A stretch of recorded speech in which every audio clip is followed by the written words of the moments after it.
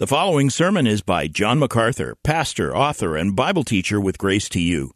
If you've never contacted Grace to You, we want to send you a free booklet by John titled Defeating Discontentment. It gives you 7 practical principles that will help you face setbacks and difficult circumstances and experience contentment even when life turns upside down. Request your free booklet titled Defeating Discontentment by writing to defeating@gty.org.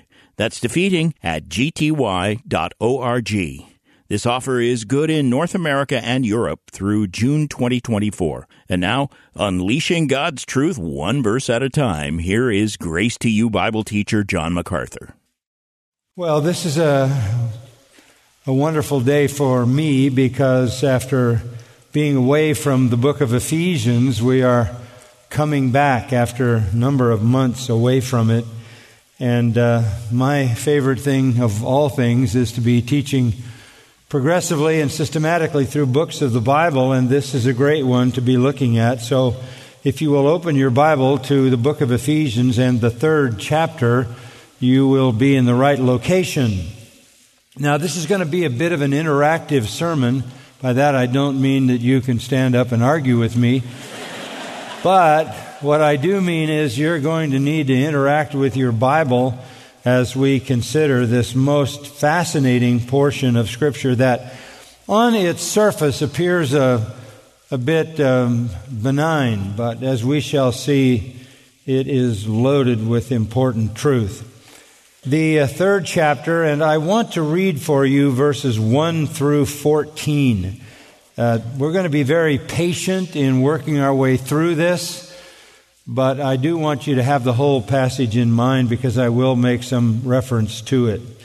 Ephesians 3:1, "For this reason I, Paul, the prisoner of Christ Jesus, for the sake of you Gentiles, if indeed you have heard of the stewardship of God's grace which was given to me for you, that by revelation there was made known to me the mystery as I wrote before in brief."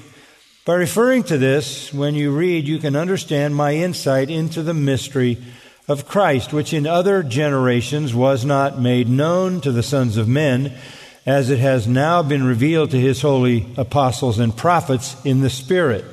To be specific, that the Gentiles are fellow heirs and fellow members of the body and fellow partakers of the promise in Christ Jesus through the gospel, of which I was made a minister according to the gift of God's grace, which was given to me according to the working of his power. To me, the very least of all saints, this grace was given to preach to the Gentiles the unfathomable riches of Christ, and to bring to light what is the administration of the mystery which for ages has been hidden in God who created all things, so that the manifold wisdom of God might now be made known through the church to the rulers and the authorities in the heavenly places. This was in accordance with the eternal purpose which he carried out in Christ Jesus our Lord, in whom we have boldness and confident access through faith in him. Therefore, I ask you not to lose heart at my tribulations on your behalf, for they are your glory. For this reason I bow my knees before the Father. Now there is a lot there. The word that jumps off the page is the word mystery. When we talk about Christianity, we don't really usually talk about things that are mysterious because the Christian truth is revealed in the Word of God. We're not trying to find something that is hidden or something that is below the surface, only accessed by some esoteric spiritual insight. When we talk about mystery, we're talking about something very specific. The New Testament refers to things that are mysteries, and by that, what the New Testament always means is something that was hidden in the past and is now revealed. There are no mysteries as such in the New Testament that are yet to be revealed because we have the final revelation of Scripture in the New Testament. So when we talk about mystery, we're talking about something that has been hidden in the past and been revealed in the New Testament. And Paul, of course, is referring here to this mystery, in particular, of the unity of the church, that the Gentiles, verse 6, are fellow heirs and fellow members of the body and fellow partakers of the promise in Christ Jesus through the gospel.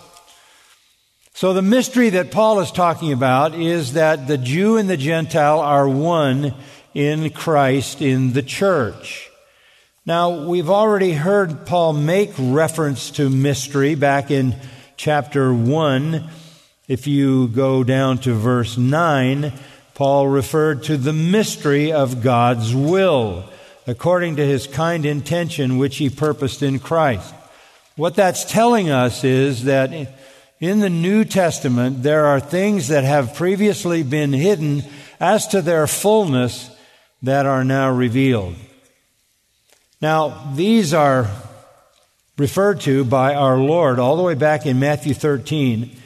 When he was talking to his disciples on that day in Galilee, he said to them, "To you," verse 11 of Matthew 13, "it has been granted to know the mysteries of the kingdom of heaven, but to them it has not been granted." To those who are believers and followers of Christ, the understanding of the mysteries has been granted. Paul's language indicates that. In verse 3, he refers of Ephesians 3 to revelation that was made known to him. And then in verse 4, he says, "So you can understand my insight into the mystery, which," in verse 5, "in other generations has not been made known to the sons of men." So there is a reality in the kingdom of heaven as it's defined in the New Testament as the church. There's a reality of the revelation of things that have been hidden in the past. There are a number of these mysteries in specific. Paul refers to the mystery of the indwelling Christ. That is the full understanding that when the Messiah came, he would literally dwell in his people. That was not something clarified in the Old Testament. In Colossians 2, he refers to the mystery of the incarnation, God in human flesh, again in its fullness, not revealed in the Old Testament. In Romans 11:25, Paul refers to the mystery of Israel's unbelief. And no Old Testament reader would have assumed that Israel would have rejected their Messiah to the degree that they have done that. That is not disclosed fully until you get to the New Testament. Writing to the Thessalonians, Paul refers to the mystery of iniquity. That is to say, there is a level of iniquity that is coming to the world that has not been known in the past. In Revelation 17, there is Mystery Babylon, the final form of world society and government that sets itself against God and against Christ at his second coming, which will be beyond anything that the world has seen up to that point. And then you have in Ephesians 5 the mystery of the church as Christ's bride. That too is not seen in the Old Testament. And then you have the mystery of the rapture, 1 Corinthians 15, 51 and 52. So there are a number of those truths that are very familiar to us in the New Testament that were not fully revealed in the Old. But the one that Paul is focusing on here is this very, very foundational and important one, the unity of the Jew and Gentile in the church. And there it is in verse 6. The Gentiles are fellow heirs, fellow members of the body, and fellow partakers of the promise in Christ Jesus through the gospel. That was not seen clearly in the Old Testament. Now, to say that is not to say that it isn't there indicated that God is going to save Gentiles, because I'll show you in a moment that it is. But there's nothing there in the Old Testament that blends the Jew and the Gentile into one spiritual organism. So this is a more full revelation of that reality than is found in the Old Testament. And this is essentially our unity in Christ. We are all members of one body. We all belong to each other. Christ is the head, and we are the members of his body. So what Paul is talking about here is the unity of the church. We know we are one in Christ. All true believers who are in Christ are one with Christ and therefore one with each other. That's the spiritual reality. But life in the church does not always reflect that. In fact, to be honest with you, it rarely reflects that. Unity is a very hard thing to experience, to get the church to experience. It is a huge issue to the Apostle Paul. But he faced the fact that discord was apparently more frequent than unity. Look at his letters, particularly to the Corinthians. He talks about the divisiveness that was manifest there. To the Philippians, he calls them to unity, and several other places, even in Ephesians. So experiencing unity in the church is a challenge. It is a challenge. Why? Because people tend to be selfish, self-centered, proud. They tend to hold grudges. They tend to envy. They tend to be jealous. They tend to prefer themselves rather than others. So it's a challenge because we're overcoming the flesh. But the unity of the church is a critical issue to the Apostle Paul, and I want to show you that as we begin to look at these 14 verses. It's going to take us a while. I'm going to go slowly through this because I want to be patient, and I want you to understand the very important reality of this passage of Scripture. So look back at chapter 3 for a moment. And in particular, at verse 6, this is the heart of the passage. Gentiles, meaning all non-Jews, meaning all nations of the world, all people groups, all tribes and tongues, as Revelation identifies them, are designed by God to be members of the body of Christ, one body. That is to say, God designs salvation not only for Jews, but for Gentiles as well. We know this, but this was a very difficult thing to get across to the Jews in the ministry of the Apostle Paul, and I'll show you why. But before I do that, I want to go back and make you to understand this. In the Old Testament, the salvation of Gentiles is clearly indicated. Okay? The salvation of Gentiles is clearly indicated. When you go back into Genesis chapter 12, verse 3, Genesis 22:18, Genesis 28:14, we read there that God is going to bless the nations. Right off the starting line in the book of Genesis, God repeatedly says, I'm going to bless the nations of the world. And then in Psalm 72 and verse 17, Scripture says the Gentiles in turn will bless God.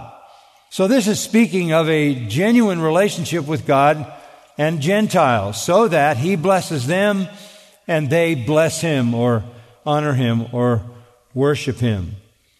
And even more specifically, in the book of Isaiah, and I want to read this to you because it's very specific. Isaiah chapter 49 and verse 6 speaks specifically of Gentile salvation. Listen to what it says.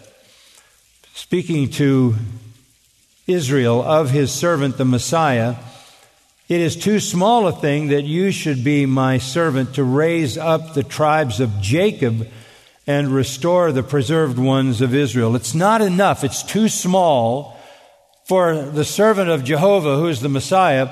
It's too small a thing to raise up the tribes of Jacob only. The next line, I will also make you a light to the nations so that my salvation may reach to the end of the earth. It would be too small a thing only to redeem Jews. It's going to be to the ends of the earth that my salvation goes. In chapter 54 of Isaiah, verse 1, shout for joy, O barren one, you who have borne no child. Break forth into joyful shouting and cry aloud, you who have not travailed. For the sons of the desolate one will be more numerous than the sons of the married woman, which is an analogous way to say there'll be more Gentiles in the kingdom than even Jews. Enlarge the place of your tent. Stretch out the curtains of your dwellings. Spare not. Lengthen your cords. Strengthen your pegs. For you will spread abroad to the right and to the left, and your descendants will possess nations, and we will resettle desolate cities. You've got to open up the tent to encompass the world, because God has salvation in mind for more than the Jews. And then the 60th chapter of Isaiah. Arise, in verse 1, shine, for your light has come, and the glory of the Lord has risen upon you. For behold, darkness will cover the earth, and deep darkness the peoples, but the Lord will rise upon you, and his glory will appear upon you. Nations will come to your light, and kings to the brightness of your rising. So what we learn then is that the Messiah is going to save Gentiles. He will come to the Gentiles. He will save the Gentiles. And then one more Old Testament passage that relates to this is in Joel chapter 2 and verses 28 and 29. It will come about after this that I will pour out my Spirit on all mankind. This is looking at the future time of Messiah. I will pour out my Spirit on all mankind. So what have we discovered then? That the Gentiles will be blessed by God in Genesis.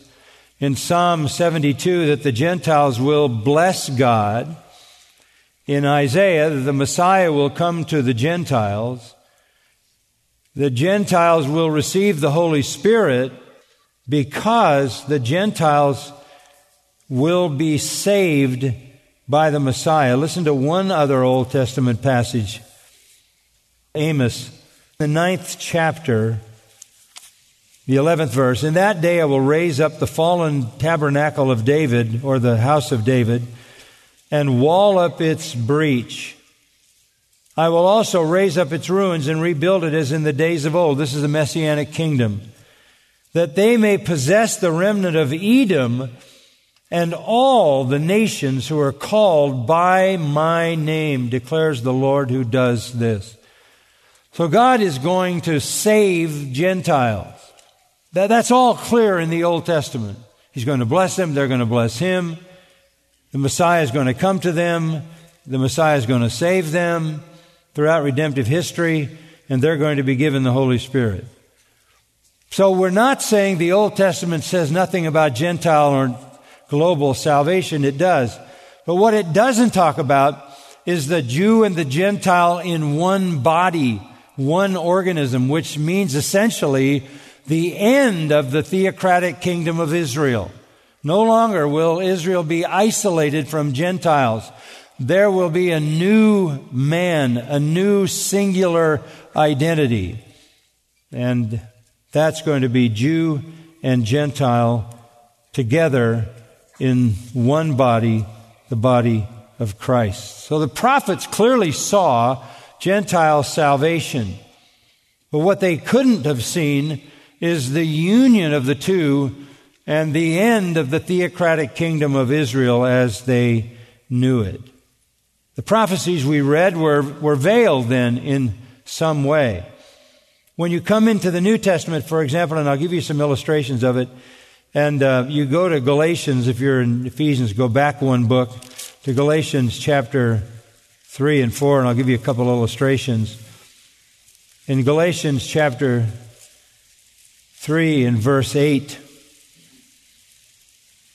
the Scripture, foreseeing that God would justify the Gentiles by faith, so that's the Old Testament, preached the gospel beforehand to Abraham, saying, all the nations will be blessed in you. That's quoted right out of Genesis 12:3 and Genesis 22:18, telling us, yes, those scriptures foresee that God would justify the Gentiles by faith. So here's a New Testament writer interpreting an Old Testament text about the salvation of Gentiles. In the 4th chapter of Galatians, verse 27, We have a quote from what I read in Isaiah 54.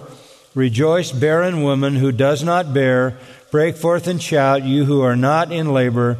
For more numerous are the children of the desolate than of the one who has a husband. In other words, there are more Gentile children in the kingdom than Jewish ones. So the New Testament writers make those connections. In the book of Acts, in Acts chapter 13, a connection is made with the text in Isaiah 49. In Acts chapter 15, a connection is made with Amos. So I just want you to understand that we're not saying that there's no prophecy about Gentile conversion. That would be ridiculous, because Israel's responsibility was not to be the end of God's blessing, but the means of God's blessing to the world. What Paul is talking about here is not Gentile salvation. That might have been tolerable, although it was barely tolerable. And if you need an illustration of that, remember Jonah. Jonah was furious that God saved the Gentiles in Nineveh. In fact, he was so upset about it that he wanted to die. And it was such a horrifying thing for him that God would show grace to pagan Gentiles that he wished he were dead. Now look, if that is so disturbing to a Jew who is a prophet, who doesn't even want Gentiles to be saved, how disturbing would it be to Jews to say, there's no more theocratic kingdom of Israel. Jew and Gentile are not just recipients of a mutual salvation, they are in one body. This is pushing too much on them. Why? Because the animosity between Jew and Gentile was so profound. There was deep hatred by the Jews of the Gentiles, and it was reciprocated on many occasions. So here comes Paul, and he's got this really difficult job to tell the Jews that their unique identification as the people of God is set aside for a new people of God in which Gentiles are equal to them in the sight of God. This is too much to handle. Look, unity's tough. It is really hard. It's hard to get people to sacrifice their prejudices and their animosities, and especially the culture we live in where everybody's siloed into some identity. We're fighting all kinds of resistance on all kinds of fronts, even in the Church of Jesus Christ, to maintain the unity of the Spirit and the bond of peace. But Paul has an assignment from God, and that is to declare this unity to both Jew and Gentile. So in Ephesians chapter 3, verse 1, Paul says, "For this reason, I, Paul, the prisoner of Christ Jesus, for the sake of you Gentiles." Now he starts to talk about something that's on his heart. For this reason, and then he gives an incomplete sentence. He's talking about being a prisoner of Christ Jesus for the sake of the Gentiles, and he stops in mid-sentence and digresses with a parenthetical statement from verse 2 all the way down to verse 13, where in verse 14 he picks back up his original intention. "For this reason I bow my knees before the Father." For this reason, in verse 1, I want to pray for you. I want to pray for you. As one who is a prisoner of Christ Jesus for the sake of the Gentiles, I want to pray for you. But before he can pray for them, he stops and he says, "I have to tell you more so you'll understand." The fulfillment of the prayer depends upon your understanding the truth. There's no sense in praying for you to live out propagate, believe, trust, uphold truth you don't understand. That's why in Acts chapter 6, verse 4, those who teach the people of God are called to prayer and the ministry of the Word. I come out and speak to you to give you the information, then go back to pray that you will understand it and be able to implement it in your life. That's why so many times in Paul's letters, he stops to pray for the very people to whom he is giving this revelation. And he knows this is really hard truth. Much harder than you have thought of up to now, and when I'm done with you this morning, you'll understand why it's such hard truth. He wanted to pray for his people to implement the reality of this one body unity, but they needed more information. Both are essential parts of effective ministry. You pray for the people, but you have to teach them the Word of God so that they can be obedient when the Father prompts them in response to your prayers. And his objective here is this matter of the unity of the church, the mystery of the body of Christ, all of us being one in Christ. Now, this is not new, and I want you to go back to chapter 2 and verse 11. This is such an issue that it started back in chapter 2, verse 11, and it actually runs all the way into chapter 4. Verse 11, remember that formerly you, the Gentiles, because the Ephesians were Gentiles, in the flesh were called uncircumcision by the so-called circumcision. This was a pejorative from the Jews who were circumcised against the Gentiles who were called the uncircumcised, a demeaning way to identify them. But remember, in that condition, you were separate from Christ. You were excluded from the commonwealth of Israel. You were strangers to the covenants of promise, having no hope and without God in the world. That's general Gentile status. But now in Christ Jesus, you who formerly were far off have been brought near by the blood of Christ. For he himself is our peace, who has made both groups into one and broke down the barrier of the dividing wall by abolishing in his flesh the enmity, which is the law of commandments contained in ordinances, so that in himself he might make the two into one new man. Verse 16, reconciling both in one body to God. Verse 18, you both have access to one Spirit and to the Father through the Spirit. You Gentiles are no longer strangers and aliens. You are fellow citizens with the saints and are of God's household. Verse 21, he says you're a holy temple in the Lord. Verse 22, you're built together into a dwelling of God in the Spirit. So Gentile salvation wasn't the problem. It was the dismantling of Israel's unique identity as a theocratic kingdom that belonged in a special way to God. And now the Jew and the Gentile are together on an equal spiritual basis as one new man in the body of Christ. Paul wants them to understand this. So important to understand it. And he starts to pray in verse 1, and then he stops from verses 2 to 13 to inform them more so that there's enough information there that they can answer the prayer.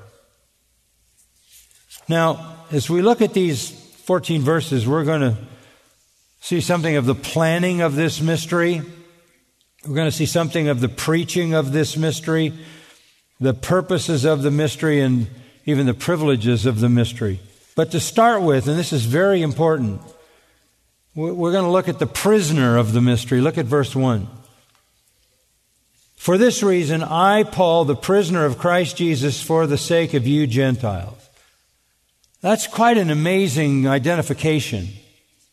What does he mean by that? Well, he doesn't just mean some analogy that would describe anybody's relationship to Christ. That would be ridiculous, because none of us would see our relationship this way. I'm a prisoner and Jesus is my jailer. Really? You don't find that analogy in the Bible. He is Lord, benevolent, protective, supplying Lord, and we are gladly His slave. But we would never identify ourselves as a prisoner of Jesus Christ, because that's involuntary. We're not locked up by Him. We're set free by Him.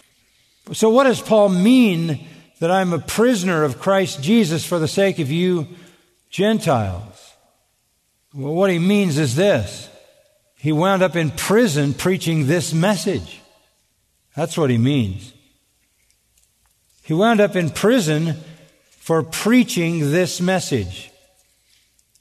The idea of unity is so hard for the Jews to accept that basically they ran Paul right into the arms of Roman authority, and the Romans took him all the way to execution. And it wasn't about some overdefined doctrine. It was because he preached the Jew and the Gentile were one. This was completely unacceptable to them. Now remember, Paul was a well-known leader in Judaism before he was saved. He was commissioned by the Jewish leaders to go and arrest Christians, put them in prison, and he had papers, official papers, to even take their life. He was a murderer and a blasphemer. He was a persecutor of Christians. And on the Damascus Road, the Lord stops him and saves him. But his reputation is so widespread that he is a frightening figure. And eventually, after 3 years in Nabatean Arabia, not far away from Jerusalem to the south, the Lord spends 3 years teaching him and refining him before he finally goes to Jerusalem. And when he goes, and it's been 3 years since he persecuted anybody, some of the people in Jerusalem are terrified of him. And he has to have Barnabas go in to soften up the crowd because his reputation has been so horrendous. Well, they finally accepted him. And he gave his report, and his report was all about the salvation of the Gentiles. By this time, he had even pastored a church in a Gentile city, Antioch, according to Acts chapter 11. All of his missionary journeys, there were 3 major missionary journeys. All 3 of them were into Gentile areas to establish churches among the Gentiles that included the Jews. He went to wherever town he went to. He started with the synagogue to see if the Jews would respond to the gospel. And then once he had made an effort to bring the Jews into the knowledge of Christ through the gospel, he would go after the Gentiles and establish a church made up of Jew and Gentile. The synagogues were hostile to him. They were probably more hostile to him in many cases than the Gentiles were. After all these missionary journeys and after his experience as a pastor up in Antioch, he finally came to the city of Jerusalem in Acts 15, and he gave a report to the church council on the conversion of all these Gentiles. Why did he go to the Gentiles? Because when he was converted on the Damascus Road in Acts 9, the Lord said to him, I'm sending you to the Gentiles. He repeats that in his testimony in Acts 26. Look, the Lord sent me to the Gentiles. He is the apostle to the Gentiles, and his job is to tell Gentiles and Jews that they are one in Christ, in a new man, a new being, a new entity, a new organism, the body of Christ. He defends that unity in Galatians. He defends that unity in Ephesians. He defends that unity in Philippians because it's so hard to sell. While he was on his tours, he collected money from Gentile believers, where he was preaching the gospel and planting churches. And he got all the money together according to Romans 15, and he headed back to Jerusalem with this money. Why is he doing that? There are poor Christians in Jerusalem, and these Gentile believers wanted to show their love to the Jewish believers by giving sacrificially to help them. So Paul comes back hoping that he can mitigate some of the hostility by this offering from the Gentiles. The trip back is chronicled in Acts 21, and I want you to turn to it. This is where you're going to have to follow me carefully through the text. Acts 21. So he's got however much money, the bags of money, to take back to Jewish believers from Gentile believers to help tear down the wall a little bit. And they head toward Jerusalem in Acts 21. Along the way, you see in verse 8, they came to Caesarea, which is on the coast of Israel, so they're getting close to Jerusalem. And they entered the house of Philip the evangelist, one of the 7 deacons mentioned back in chapter 6, and stayed with him. He had 4 virgin daughters whom the Lord used in some fashion to speak the truth.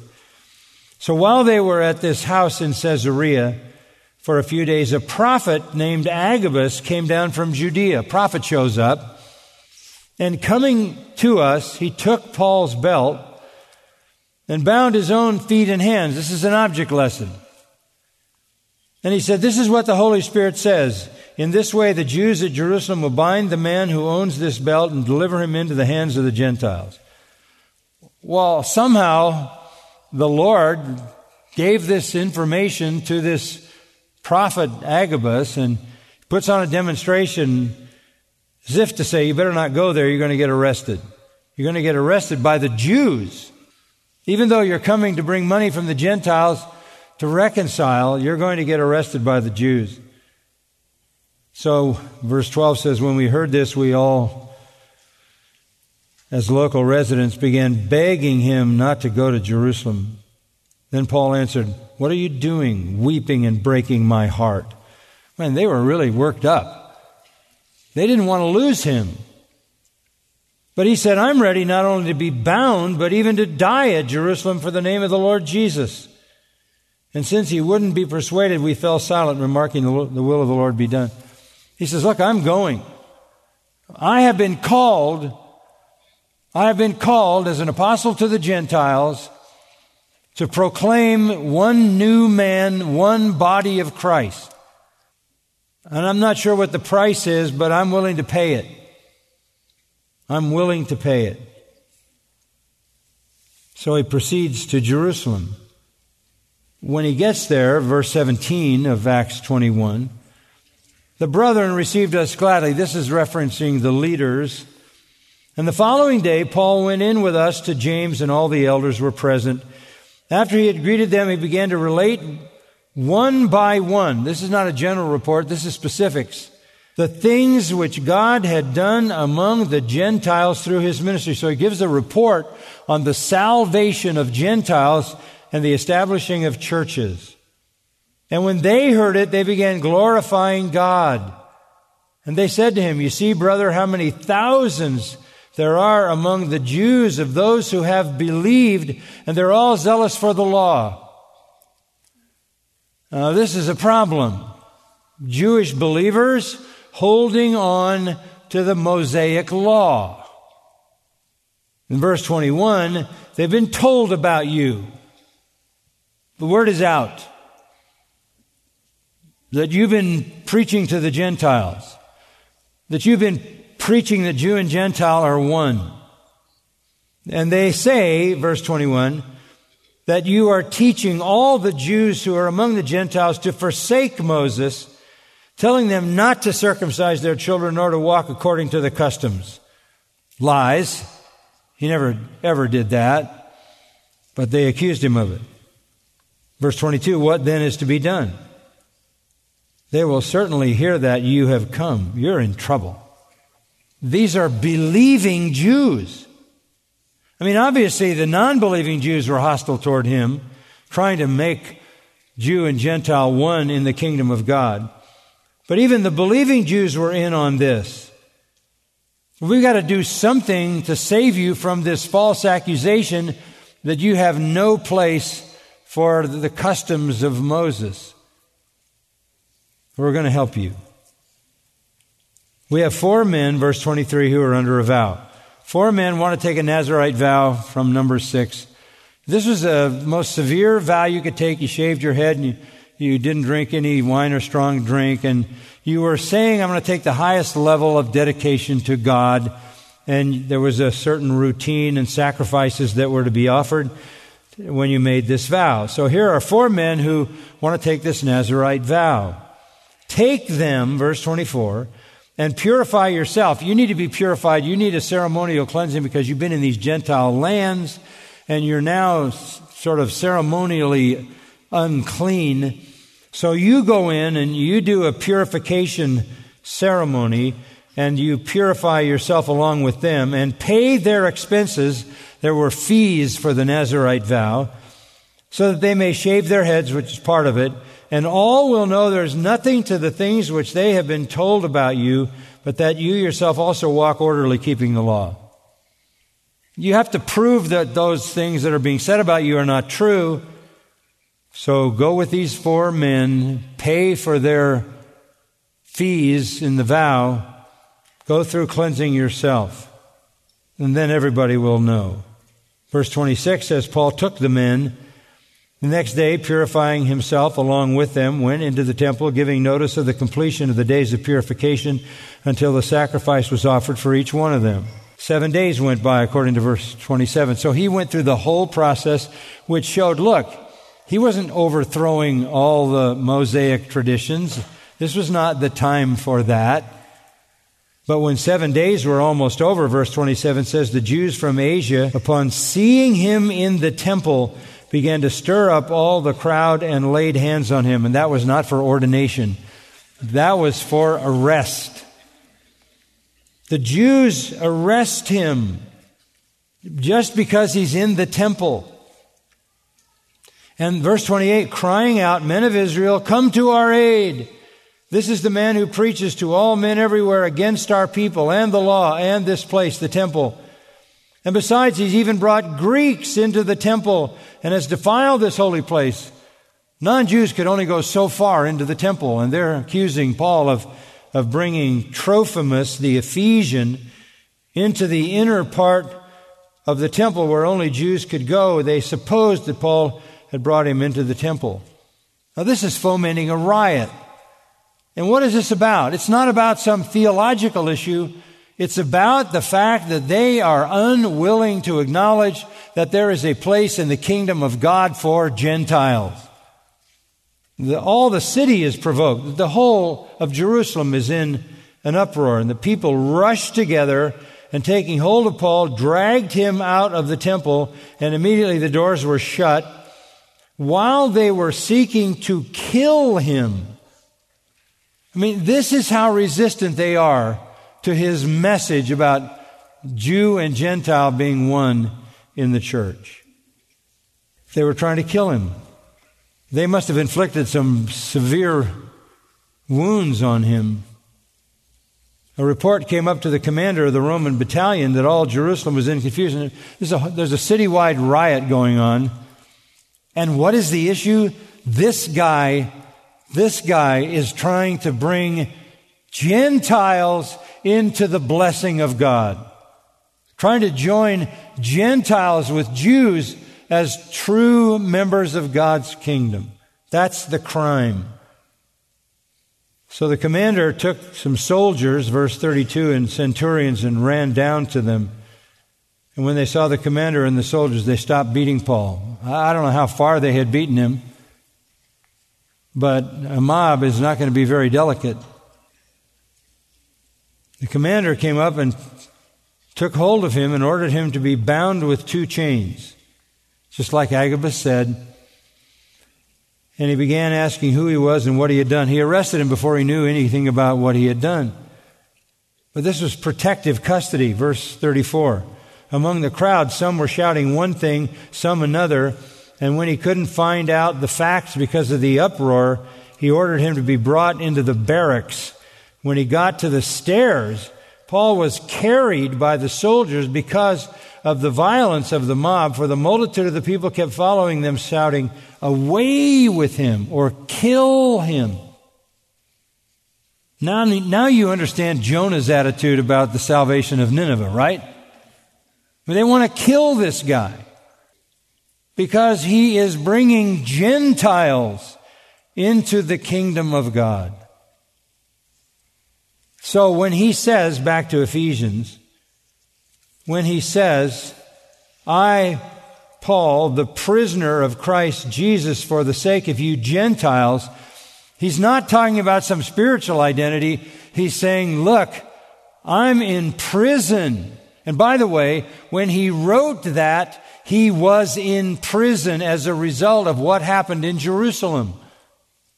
By then, he had gone through numerous hearings before Agrippa and Festus and Felix.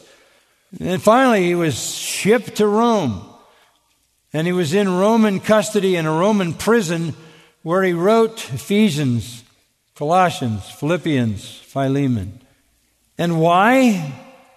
Because he was trying to make the message of unity between Jew and Gentile in the kingdom acceptable to the Jews. How deep is that animosity? How deep is that hatred? Yes, he was a prisoner of the Roman government, but really he was a prisoner of Jewish racism. He never thought of himself as a prisoner of Rome. He never thought of himself as a prisoner of the Jews. He was, after all, a prisoner of Jesus Christ because it was in serving Christ that he had been brought to prison. Unity is a very difficult thing when there are deep-seated prejudices. They die very, very, very hard. Very hard. Everything Paul did was for the Gentiles. Go back to 2 Corinthians for a moment. Chapter 4, verse 8. And look what he went through.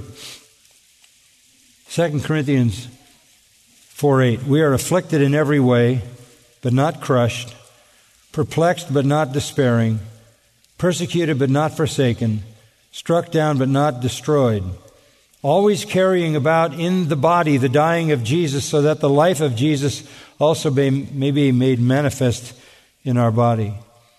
We who live are constantly being delivered over to death for Jesus' sake, so that the life of Jesus also may be manifested in our mortal flesh. So death works in us in order for life to work in you. To get spiritual life to you, I have to face death. Why do you do this, Paul? Verse 13. Because I believed, therefore I spoke. We also believe, therefore we speak. And furthermore, I know that he who raised the Lord Jesus will raise us also with Jesus and present us with you. The worst that can happen to me is they kill me and Jesus raises me from the dead. Then verse 15, all things are for your sakes. He's writing to the Gentiles in Corinth.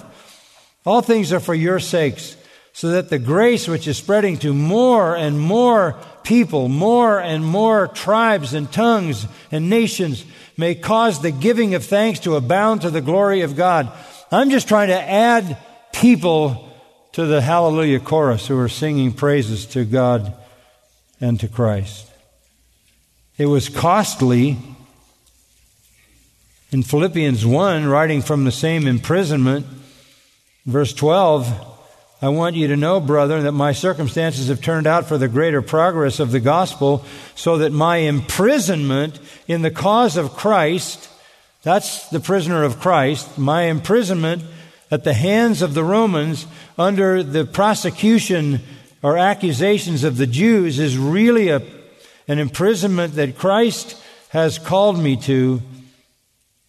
But My imprisonment has become well known through the whole Praetorian Guard and to everyone else.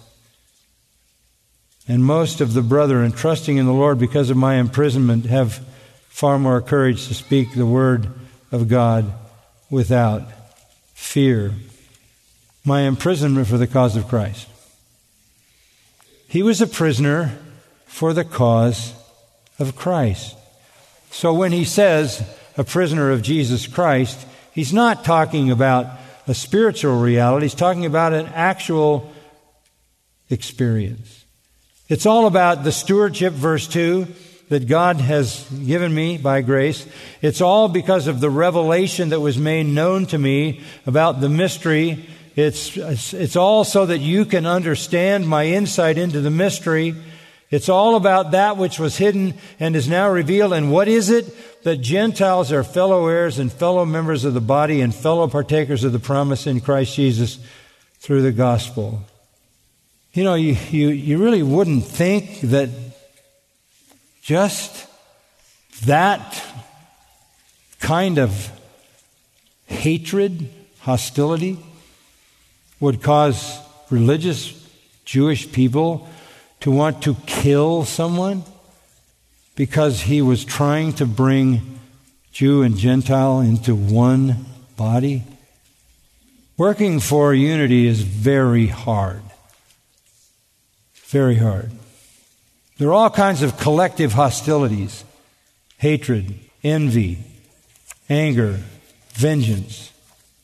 It was hard for Paul. And once they arrested him, that's the rest of the book of Acts. He never is free again.